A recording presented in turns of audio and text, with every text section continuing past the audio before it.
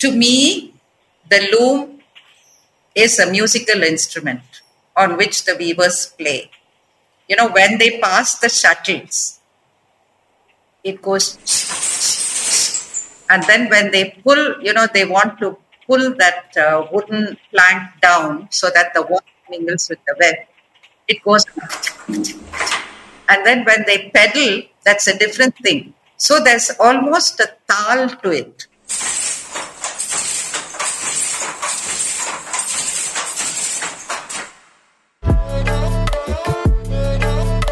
This is a limited series podcast brought to you by Asian Paints Royale Play. Their latest collection, Tana Bana, is a range of wall textures inspired by India's rich heritage of handicrafts and weaves. We want to bring to you the beauty of these art forms, the stories of their origins, their color, their scent, and the euphonious sounds of the looms, all in the hope that someday these wall textures bring color to your life and home. My name is Rishi K, and you're listening to Tana Bana.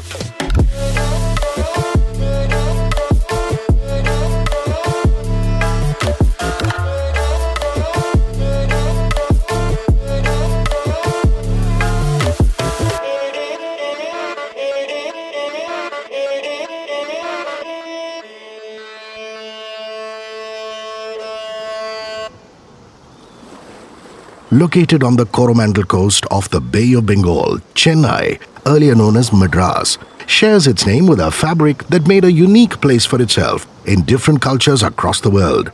Seen most commonly on lungis and shirts in India, the humble Madras Checks fabric at one point was known as just Madras, named after the port from where it was exported. The fabric is also known by several other names. Let's hear from Sabita Radhakrishna, who is a writer, former broadcaster, and textile revivalist based in Chennai. It's called Real Madras Handkerchief, or it is called George cloth, it's called Guinea cloth, and it's also called Bleeding Madras. And the foreigners used to always refer to it as just Madras. And do you know it's woven in 60-40s handloom, this colorful fabric. And the 60-40s means that the fabric was originally quite thick, not so fine or soft. It's thick. 60-40s is thick. And it's essentially a blade. And it's got variations, of course, in stripes, checks, or solid squares. And essentially, the main colors are red, blue, and white. The British merchants coined the word RMHK, which is Real Madras Handkerchief. And it is about 8 meters long and 36 inches wide, and they were bolts of fabric. And these could be cut into 3 square kerchiefs. So you know what I mean, because instead of selling it as a bolt of fabric, they were cut into handkerchiefs, kerchiefs. Given its popularity, several imitations from Japan, Switzerland, and Korea had started flooding the markets, and so the prefix real was added as a mark of its authenticity. So it is also believed that this was a ploy that helped the exporters to evade taxes, because the bales of fabric exported taxes, whereas the handkerchiefs didn't. And so that is how they reached London. According to legends, the plaids exported from Madras were inspired by the Scottish tartan plaids, following the tartan craze sparked by King George IV's visit to Scotland in 1822. But hundreds of years before the British arrived in India, the fabric existed in Andhra Pradesh and Madras, where it was used as a ritual cloth for wiping the face of deities. Even Arab merchants who traded on the Coromandel coast were so fascinated by the RMHK that in the 15th century, the most popular item to be traded was the checkered scarf used by Hajj pilgrims. Around the same time, the fabric also traveled to West Africa and from there to the Caribbean, and it remains an integral part of the culture of these regions to this day. It was as early as the 15th century that this wonderful material traveled.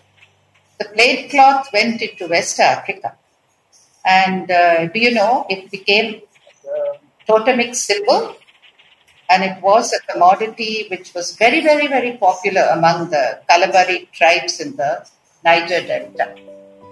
And I should also add this, that Madras Checks arrived in the area as early as 1400. And this was through the Portuguese maritime trade routes. For over 400 years, the Kalabari, they were actually a small group of Ijo ethnic people. And they were actually trading in the real Madras handkerchief. And the community, you must understand, was fused, as it were, with Indian textiles. And it's in both daily and ceremonial life. They consider it actually as a symbol for a person's journey from the womb to the vault of family and community. And then out again into the embrace of this world, beyond his life. The Kalabaris called the fabric Injri, meaning that which is from India. The father of the newborn gifts his wife a piece of injri for having carried his baby. In the 18th and 19th centuries, it even became a part of bridal couture, with brides in Ghana tailoring their wedding gowns in the Madras Checks fabric. It is also part of funeral ceremonies, where the funeral bed is decorated with the Madras Checks fabric. And the larger the quantities of the cloth, the greater the honor ascribed to the deceased.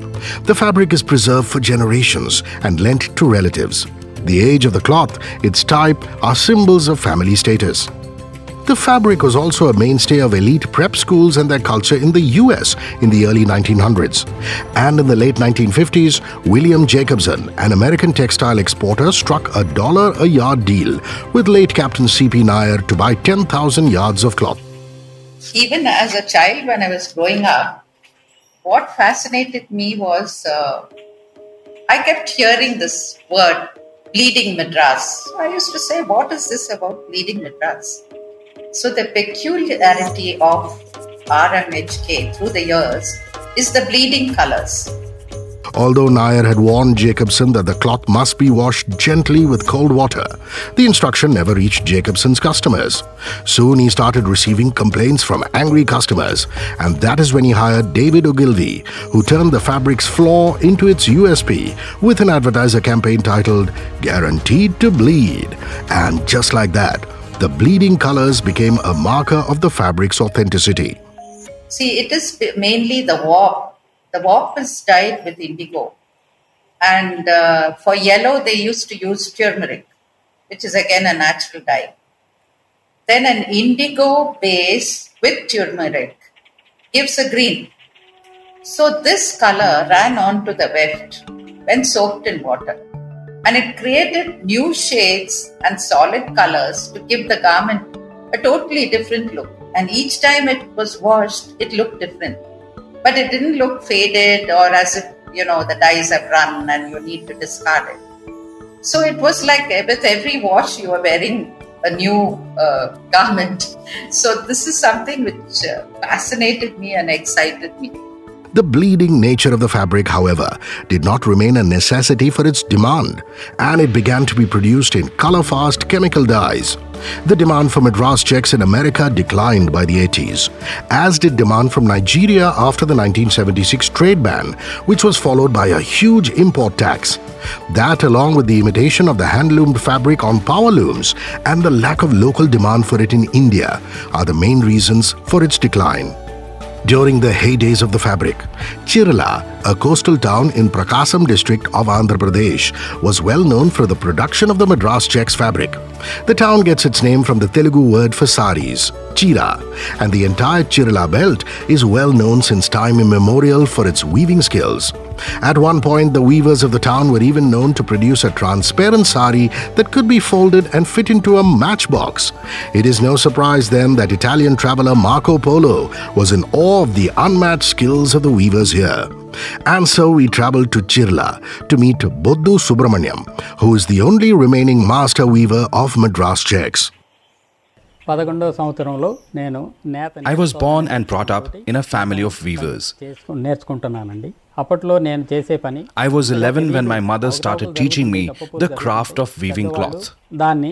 I'm grateful to have learned from my mother because whenever I made mistakes such as breaking threads while weaving on the loom, my mother would guide me gently and give me practical insights that helped me perfect my craft. I'm really proud of our ancestral occupation. Subramaniam worked with Madras Checks for 3 decades and is extremely proud of having woven a fabric that was exported to the US and was part of the culture of tribes in Africa, where it took on vibrant hues. And those are Subramaniam's favorite color combinations: a rose mixed with navy blue, cream and white or parrot green with yellow and German blue. But learning to work with multiple colors is complex and is not made for beginners. At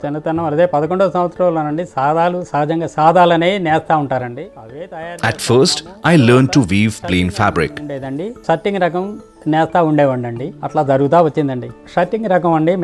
then I moved on to weaving checkered fabric in multiple colors. To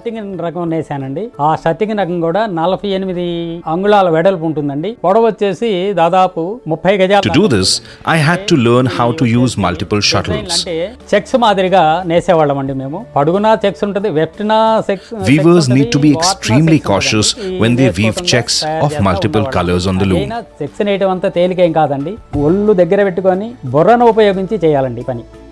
Although Subramaniam no longer weaves the Madras Checks fabric, he keeps the song of the loom alive by weaving plain saris in cotton and silk. You're listening to Tana Bana, and I'm your host Rishi K. And you can bring home the legacy of Madras Checks as a texture on your wall in a range of colors with Tana Bana by Asian Paints Royale Play.